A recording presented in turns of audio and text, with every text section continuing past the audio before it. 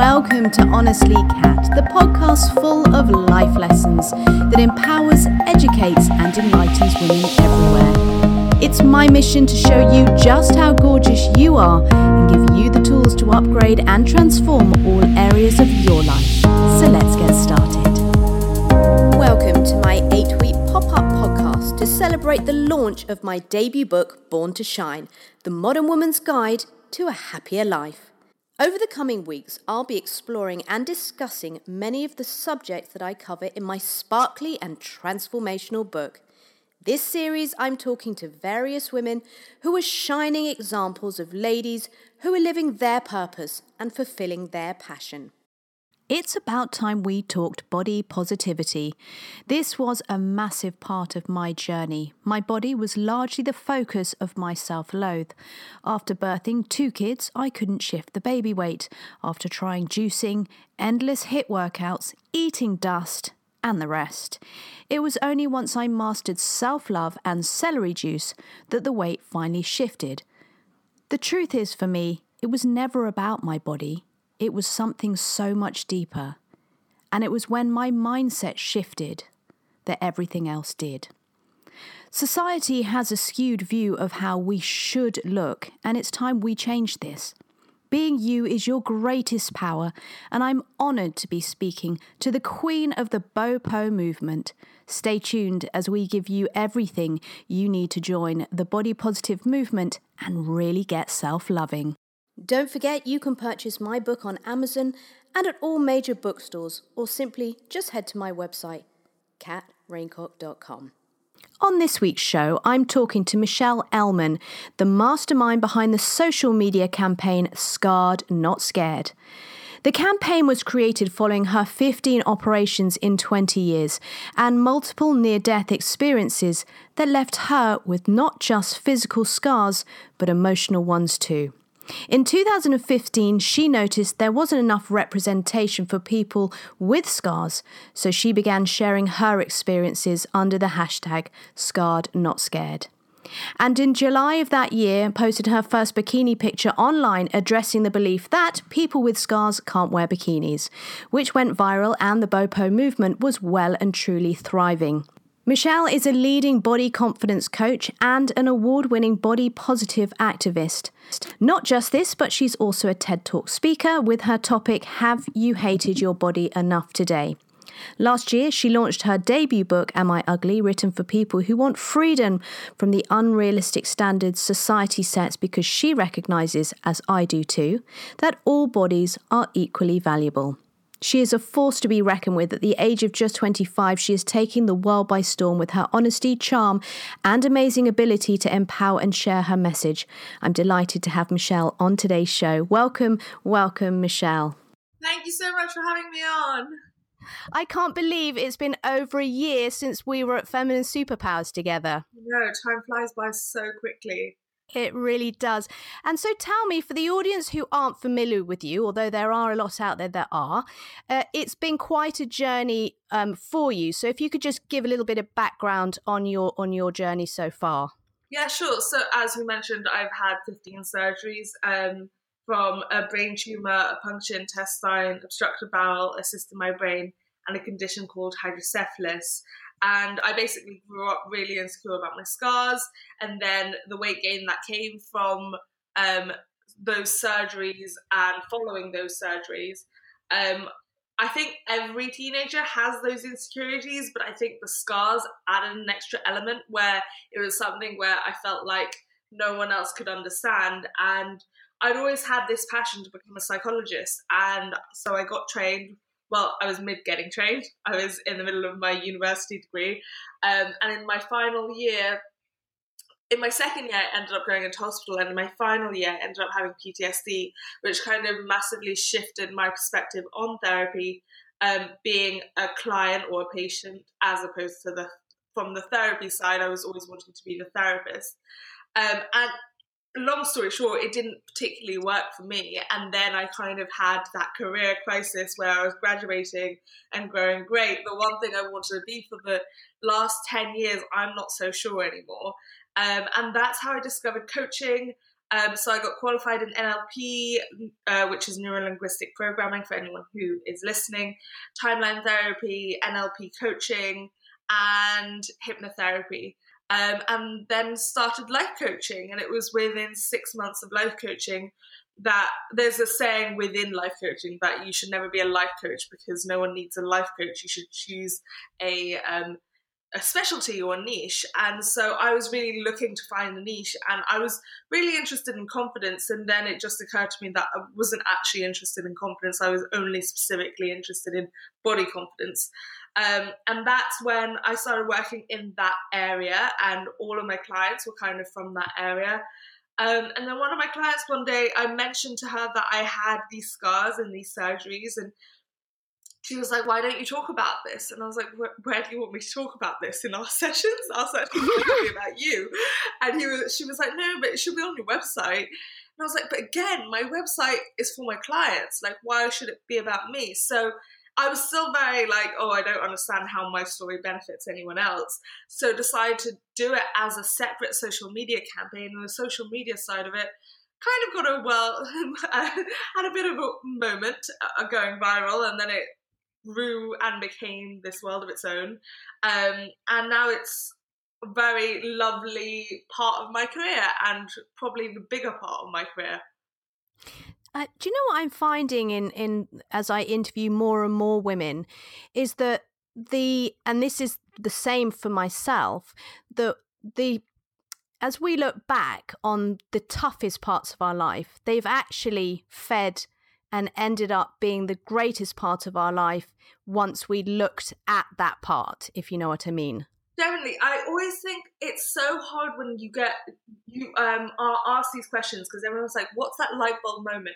And what people don't realize is these light bulb moments are only light bulb moments in hindsight. At that point, like the point where I got PTSD and suddenly the one thing I wanted to be for the last 10 years of my life doesn't exist anymore, it didn't feel like a light bulb moment. It didn't feel like, oh, this is the thing that's going to change my life in a good way. It felt like this is the moment I'm going to lose my life. And I just like, what is my life without this goal? Because I guess as a way of trying to be okay with my surgeries, the one thing that had got me through all of it was I'm going to use this to help people. And I genuinely believed, and this sounds really narrow-minded, but that the only way to help people was to be a psychologist and not a coach and not a therapist or counselor. I wanted to specifically be a psychologist. And I remember in one of my first sessions with someone who was trained in NLP, he genuinely had to ask me the question, isn't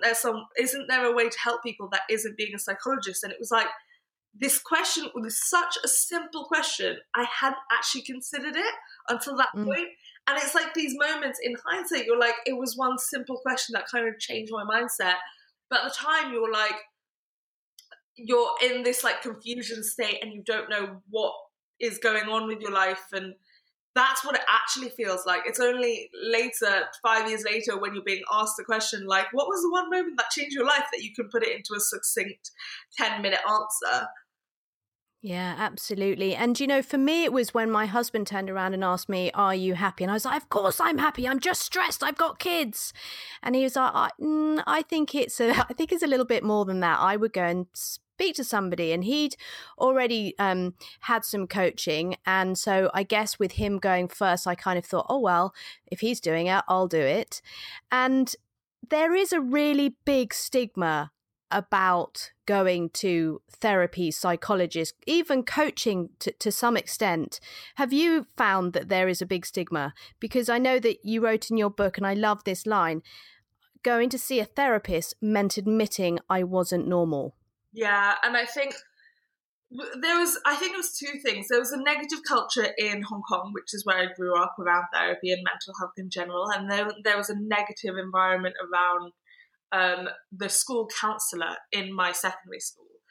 So in my secondary school, it was very much the mentality of, unless you had depression, anorexia, bulimia, or there was one self-harm, that like your problems weren't big enough to see the school counsellor. And people were very embarrassed to go see the school counsellor. So there was a lot of joking around it. And I've just Oh, I get the book name confused with her real name. So I've got the book name of the school counsellor, but and I've just got her real name in my head.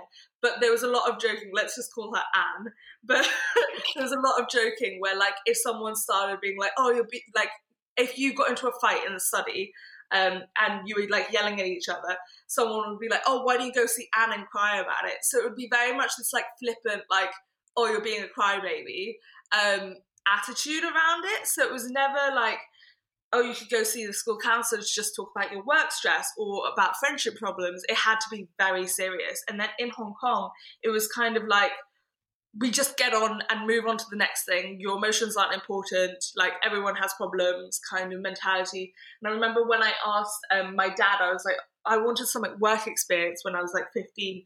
The school was really pushing everyone to get work experience where they want to work. I knew I wanted to be a psychologist. So I asked my dad, "Do you know any psychologists I could like shadow?"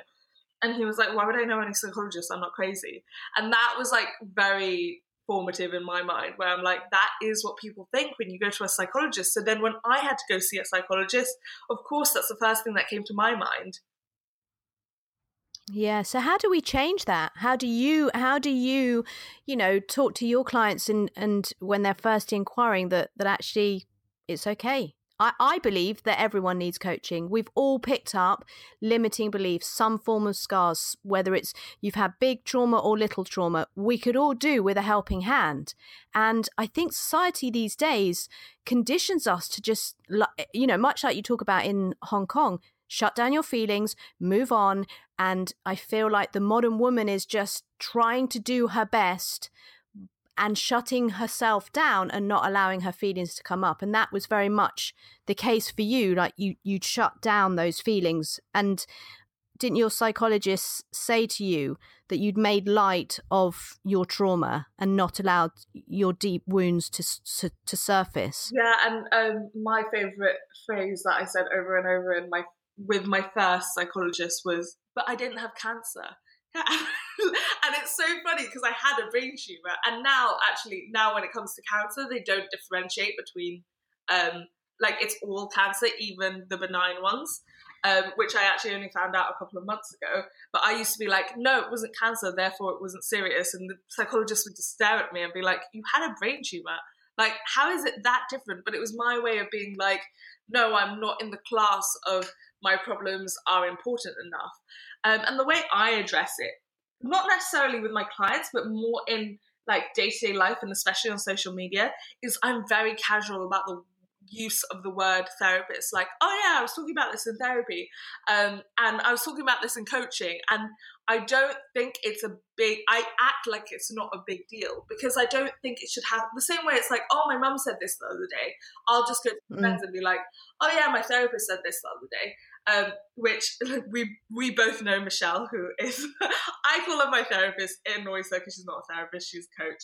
But therapy in my mind, because I think we all have this, I almost feel like my old self had a weird mentality around therapy that you needed to be broken in order to warrant therapy or warrant coaching. When actually now I just see it as like, I don't necessarily go every 2 weeks with a massive problem in my life. It's just that I can get another opinion. I can get someone who's a lot more objective than I can be about my own problems. And that it's almost getting ahead of the curve, that like, I know I have certain patterns in my dating life, in my work life, and that I'm getting ahead of it before it spirals into a massive problem. And I think that's essentially why I had PTSD, was because it was I had PTSD when I was 20 years old. So it's 2 decades of surgeries, which I had just never spoken about. And I don't ever want to let that build up again. And I genuinely believe if I'd gone and addressed it at the time that it was happening, it would have never led to this excess of emotion that would have resulted in PTSD and very extreme symptoms as a result. And talking about that extreme emotion that you then experienced because she had said to you, you need to access this. What did that feel like? Well, it's funny because I never really viewed it as accessing it. I just was in such deep denial that it didn't exist. but almost categorized it as two separate things. I was like, I'm fine. And I kept saying this, I'm fine. I just keep crying and I need the crying to stop. Can you crying? Because like, I'd be fine if I just wasn't crying all day, every day, because I can't go to my lectures because my eyes are so puffy. And my two main fears was I kept saying, I'm not sure if I'll ever go back to being me, because I saw me and I identified as the happiest one in my friendship group, the one laughing all the time. And it was really funny because the day before I was triggered into PTSD, one of my friends had said to me, you know, you laugh more in a day than I do in a month. And that was a sentence that stuck with me through this 3-month period of just crying all day, every day. And I kept saying, when will I go back to that Michelle? I want to be going back to that Michelle. And I just need the crying to stop so I can go back to being her. And I saw this crying as like this weird physical symptom that was just happening that had nothing to do with my emotions. And the second problem that I kept worrying about was that I was crying so much that my eyes would throb so almost like painfully that I genuinely thought my eyes were going to fall out. And I actually Googled one day, like, can you break your eyes from crying? Because it just was 3 months nonstop. From the moment I woke up to the moment I went to sleep, just crying nonstop. Oh, well, so the sadness did end. Yeah. But it's funny because it actually ended through what's known as havening.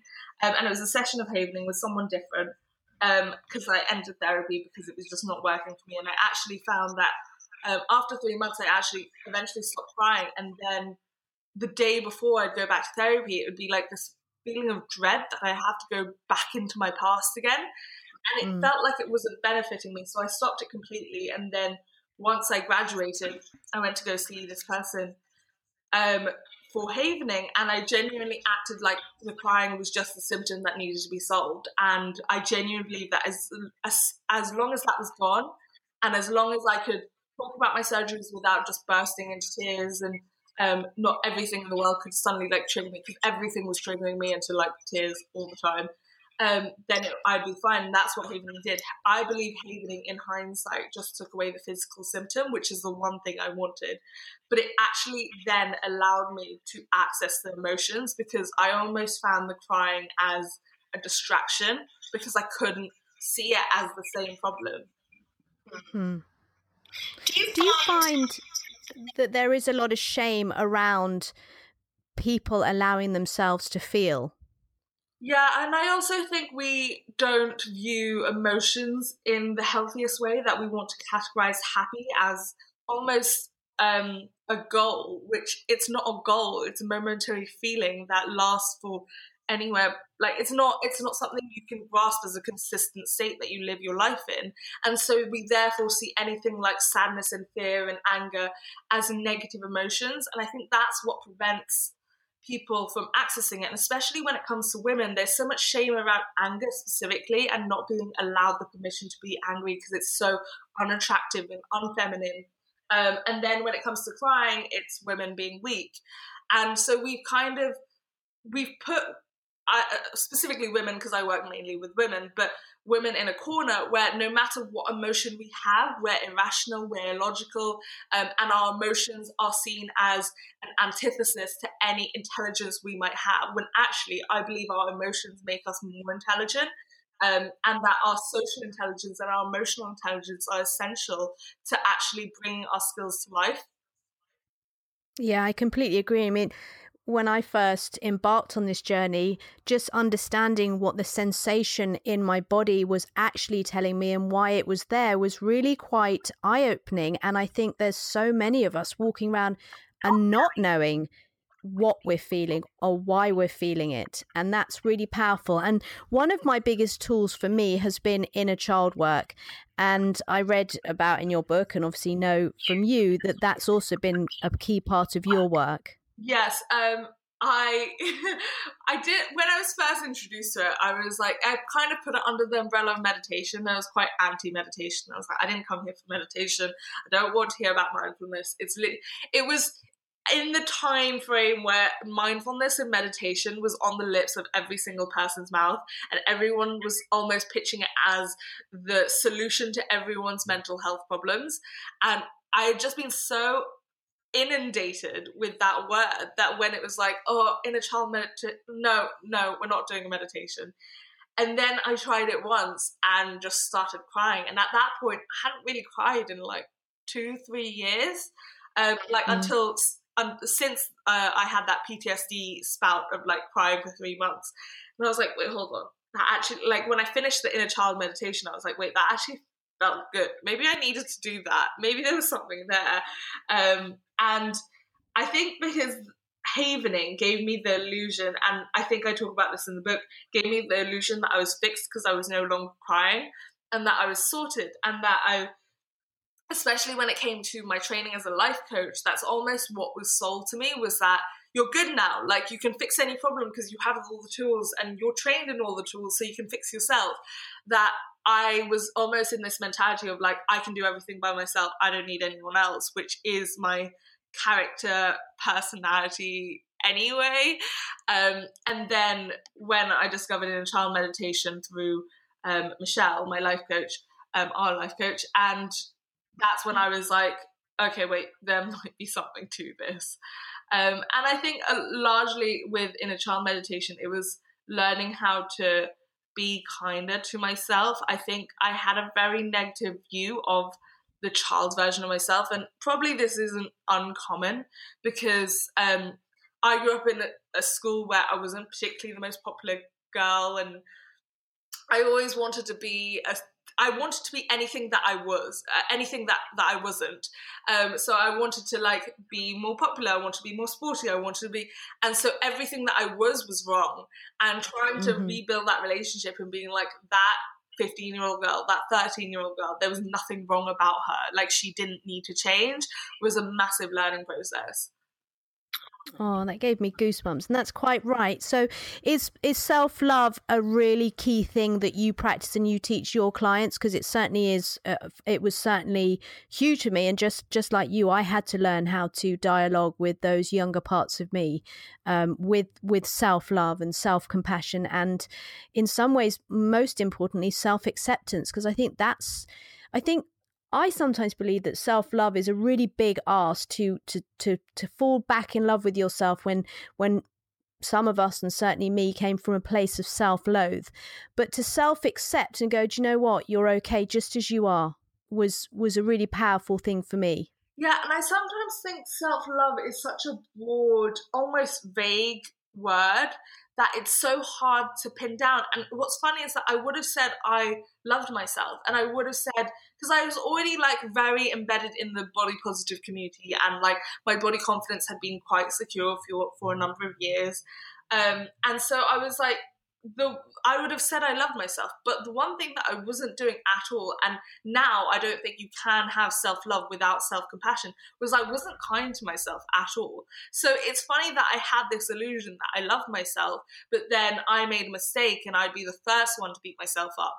Or if I needed more rest than the average person, which isn't uncommon for all the like health problems I've had, if I had to sleep 12 hours and my housemate only needed 3 hours, I would feel really bad and negative and be like, oh, you're so lazy.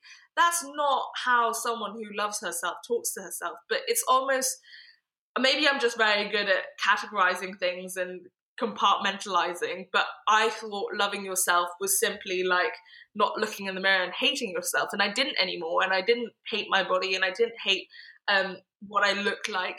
But I still was very critical of myself every single day. And I think learning the self-compassion side of it was a huge piece of the puzzle that came from inner child meditation. Absolutely. And talk to me, when you went through your from caterpillar to butterfly, and you were embarking on, you know, I'm a body confidence coach, and this is where I can help people. Your friends found that quite a hard transition of understanding the new Michelle. Yeah, and actually I went specifically on a coaching retreat to try to find new friends because none of my uni friends could understand it. And I think the difficulty was also, it was the almost clash between science and more holistic or spiritual practices, where so many of my friends had come from a psychology degree and were going down the traditional route of becoming a psychologist. And then I was 6 months out of university and working with clients. And so there was a lot of backlash in terms of that, where they were like, you're not qualified, this isn't okay, you shouldn't be doing this, it shouldn't be you shouldn't be allowed to even practice. And that was kind of the message I was getting. And there was a lot of people who, I guess, especially because if I look back at my uni time, I had a wonderful time, and I talk about all the fun things I did whilst I was in uni. But I was always the person who had a problem going on. So I attracted a lot of people who would swoop in and save me, especially my guy friends would swoop in and save me when it came to like the boys I was dating and everything that. So when I came out, got qualified, and especially getting trained as a life coach, every time you had to practice a coaching exercise, you also had to be the client. I changed so rapidly in 6 months that it was so difficult for them to then realize that the girl who was crying for 3 months in a row then became this person who had their life together, wanted to start a business, had started a business, and was the first person out of their class to have a full roster of clients. That was really hard to piece together, and that I didn't need saving. I didn't need them to help me. I was fine. I was doing this by myself. And that I was qualified and I was working with clients, and clients were happy with how I was working with them, but they were still training and still had 5 more years to go, 10 more years to go. And I experienced the same kind of, people not necessarily being familiar with the new cat, because again, I wasn't reliant on those roles that I was playing, and therefore they were playing too. And it really does require courage and belief within yourself to go, do you know what? I really feel this is my purpose, and this is right that I'm the new version, because the old version wasn't serving me anymore. And it's also hard when it's like you have the numbers against you, because every single one of my friends was saying I was the problem, something was wrong with me. And actually I was like, well, is it possible that there's nothing wrong with either of us? Just our dynamic isn't healthy anymore. And especially with the fact that as over the last few years, I've lost a lot of friends. And as I was losing some of the friends who were staying were going, well, you shouldn't really cut people out like that. And if you look at the whole population, it isn't normal to cut friends out like that. But it's also not normal to grow as much as I do or you do.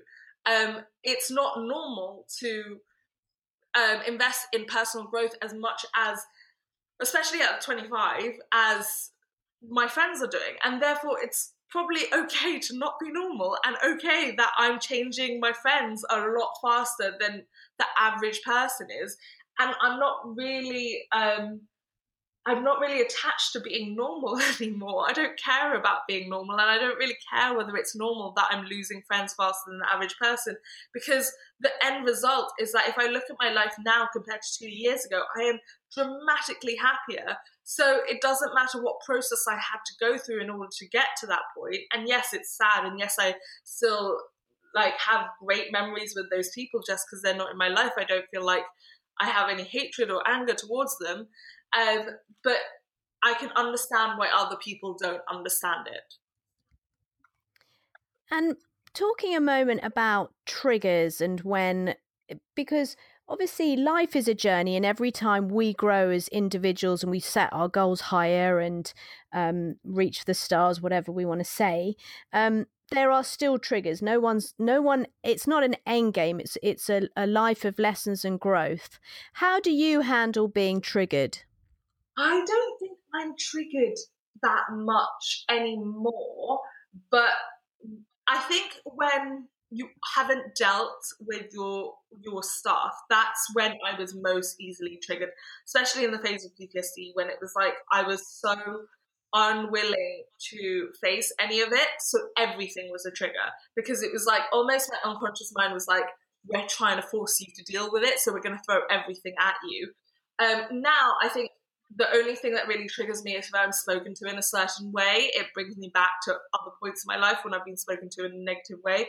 But the way I deal with it now is like having healthy boundaries, and with a lot of practice, and it's been very slow over the last like 4 years of learning how to set those boundaries and how to stand up for myself and how to stand up for myself without I'm a kind of person who goes from one extreme to another. So if it's like either I set no boundaries or I lash out, and it's trying to find that middle place of I can set a boundary without being rude, I can set a boundary without raising my voice, and that is the main thing. Boundaries is the main thing that has allowed me to like live life without feeling like I'm constantly triggered, because I almost don't let it get to that point. Yeah, absolutely. Boundaries has been a huge thing for me. And I was talking about it to somebody the other day, and because I'd been with a friend who said, "Oh, well, I'm having trouble with my mother-in-law, and every time I get in, the kids are still awake, and it's a bit of a nightmare." And I said, "Why don't you just say really nicely from a place of love and compassion? It would really work if you could get the kids ready for bed so that when I come in, you know, that they're feeling quite calm and they've done their homework." And she's like, "Oh no, I couldn't do that." And it really made me remember how I used to be. And we stop ourselves just saying things in a nice way, but a firm and way that we are boundary them and giving them our expectations. And for me, it was a game changer, learning boundaries. And it's also that thing of like, when you say to a like if someone says, "Why do you set this boundary?" and you go, "Well, I can't say that." Actually, what I think you're saying is, I don't want to say that because I still care about what that person thinks more than I care about my own personal well-being. Because if you think about it, it's like it's almost like you're so concerned with how the other person's going to react that you're not even willing to try it. And to me, that ultimately is about fear. And I think throughout my personal growth journey, it's kind of, this relationship with fear is just like, you've got to get through it. Like, it's not a reason to not do anything. Yeah, absolutely. And it kind of goes back to another part of self-love, and like you say, like it's a blanket term and no one really knows what it means, and we've talked about what like self-acceptance and self-care and things like that, and also boundaries. Boundaries is a way of loving yourself and putting your needs first, and ultimately that's what it's about, isn't it? But that's the thing. It's also when you love yourself, it is placing your well-being higher than anyone else having hurt feelings over the fact that you've set a boundary. And having gone through that process of losing people, I mean, at one point I called it like a mass exodus of people from my life. Like, you've got so many friends that you're like, well, I actually am okay without them. Like, I'm not as dependent on people anymore because I'm the most important person in my life, and that's not an arrogant thing to say at all. That's honestly how I believe everyone else should live. And just because you don't put yourself at the top of your priority list doesn't mean I shouldn't put myself at the top of mine. And ultimately, it makes you, I find, a kinder person with more compassion for other people. You know how you say, "Oh, it's not a selfish or arrogant thing." No, it's not. It actually makes you kinder ultimately, with more to give because you've given back to yourself. And I think that's where people get confused. Like, I sometimes differentiate between kind and compassionate, where sometimes the most compassionate thing to do is not always kind. And especially when it comes to setting boundaries, I think that's the case where, for example, the kind thing to do might be to like do something for, like, when a person does everything for another person, that's a very kind thing to do. It's not actually compassionate. It's not good for the other person at all, because people need to learn how to process their own feelings. People have to learn how to be in control of their own behavior. And when you do something if you do everything for someone else, then they aren't learning those skills themselves. And in the end, it's not very compassionate, but it might seem very kind. Now, Michelle, it wouldn't be right if we didn't cover the universe. How do you subscribe to the thing called the universe? Oh, I tried kicking and screaming to learn about the universe, because it was kind of this thing tacked onto my coaching qualification, especially including hypnotherapy. I was so anti-hypnotherapy. But I was like, fine, if I have to do it, if it's part of the qualification, I'll do it. But like, I'm not going to believe in this stuff. And I said the same thing about the universe. And 3 years on, I'm like, 3-4 years on, I'm full believer. I believe in timing. I believe in universal timing. I believe that I actually think it's actually good for you to believe that there's something greater out there. I've never really prescribed to religion because I hate the rules and I hate the judgments, and I feel like there's a lot of judgments in religion. But I feel like that's what spirituality gives you, that without the judgments and without the unnecessary rules, but it gives you the support and the feeling of that everything's going to work out, and learning to trust the universe and the timing of everything has been a huge lesson, and it definitely took a while to be convinced. It was a big turning point for me as well, and it's given me a greater belief in something. And so when events in my life do take place, my always go to is, well, where's the gift and what's the lesson? And it actually makes the situation, albeit challenging, a lot easier to understand and deal with, because you've got that, oh, okay, well, why is this come forward? What do I need to learn from this? And going back to the earlier conversation of like when you look back on your life, those pivotal moments, now I can't help but put it down to the universe, where I'm like, maybe it was universal timing that I had PTSD literally 2 months before I was going to graduate. And what would have happened if I did this? And what if I had done that? Or even the fact that like my book got rejected for like 2 years before it got published. But I think by the time it got published, I was ready for it to be published. And if it had happened the year before, I can't guarantee the same would have happened. And so looking back on my life with the universe in mind has been really interesting as well.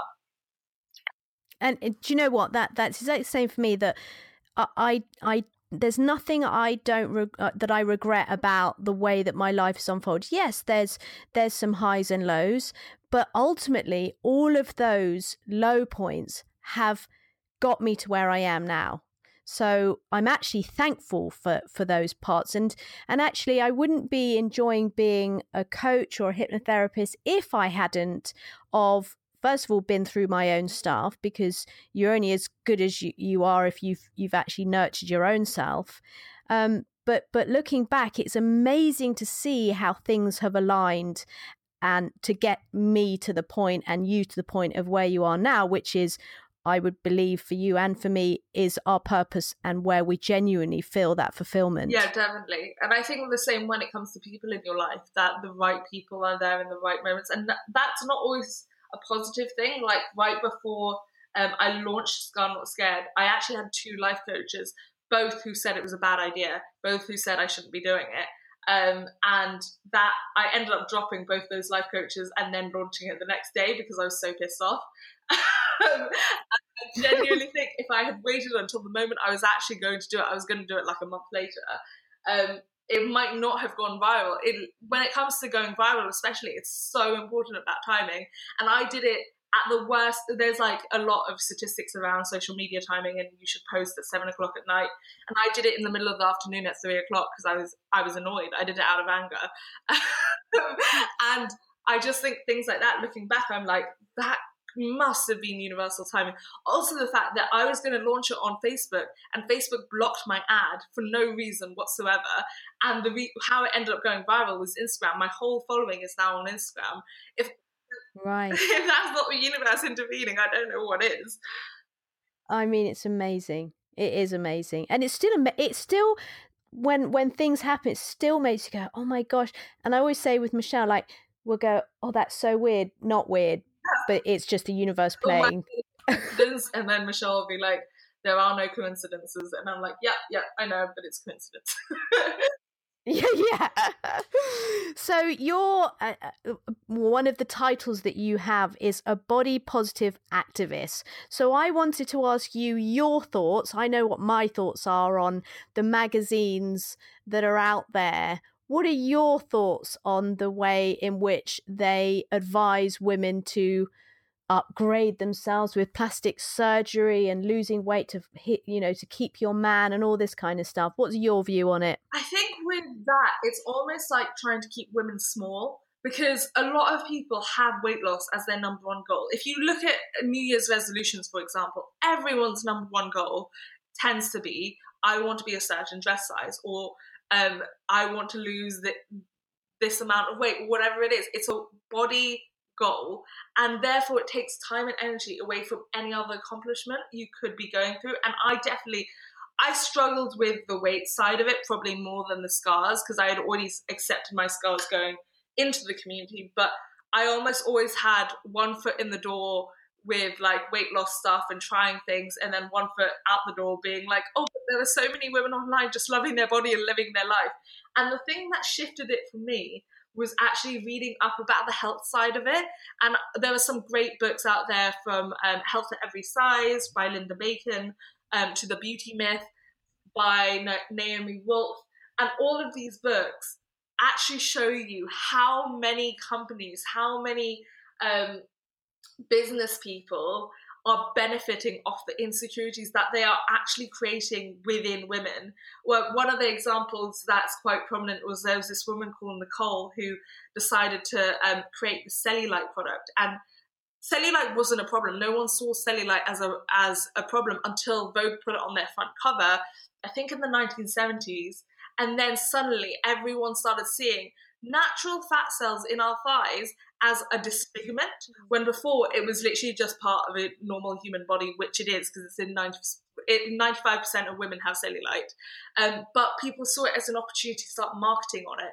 And once I learned about that side of it, it actually makes you so angry, because it's like how many women are falling for this, and they're in a system, in a society that makes it easy to fall for it. So it's not even their own fault, because if you're surrounded by it and it's in our culture like it is, in diet culture, then of course you're going to fall for it, because not only is there societal proof, but it's in every single thing you read, it's in every single conversation you have. And what I am really passionate about is getting people to live a larger life than what they look like.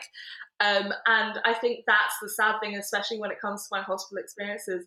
It's like you don't know when you're going to die. You don't know when your life is going to end. You don't want your ultimate goal in life is to look beautiful when you're going to lose your body at the end of your life anyway.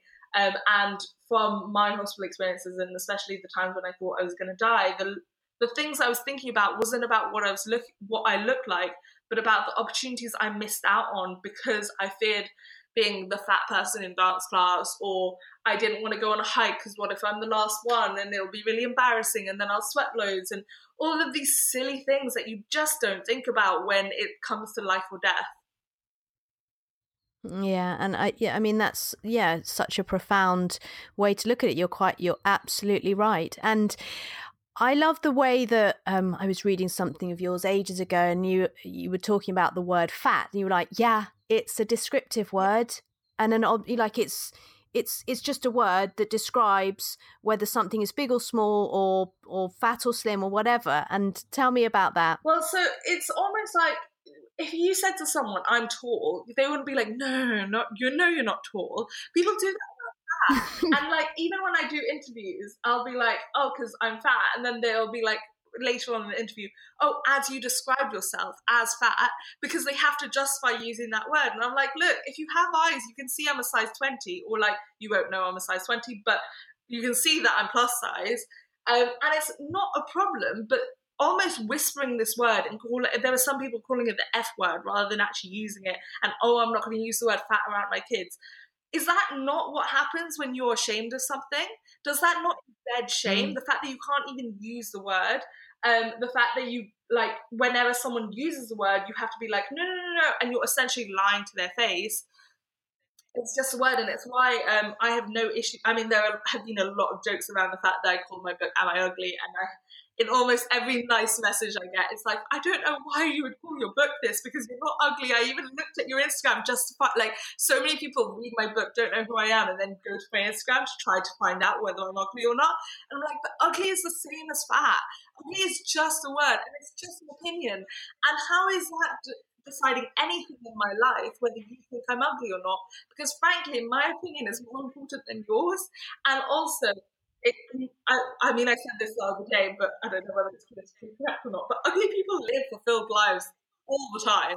There is nothing that actually stops you from living your life by being ugly. And it's, again, just an opinion. And it's just not something that holds the emotional weight it does, or it used to for me, but also it does for other people. like fat and ugly. These are words that I've called myself a million times. They're words other people have called me a million times, but you can call me fat and ugly online and I literally will not think twice about it. But if you call me a bad person, I'm going to care a little bit more about that because that's more important. Yeah, you're quite right. You really are an inspiration, Michelle, and thank you so much for sharing your story, your wit, your charisma. You are doing an amazing job sharing your message, empowering women, and here's to us together helping more ladies along their journey. Thank you again. You really are, as I said, an inspiration. Thank you. Don't forget, you can purchase my book, Born to Shine, The Modern Woman's Guide to a Happier Life on my website, katraincock.com, or at all major bookstores. Now off you go and shine your light. That's it for this week's Honestly Kat podcast. I'm Kat Raincock. Join me for more honest talk from honest women next week.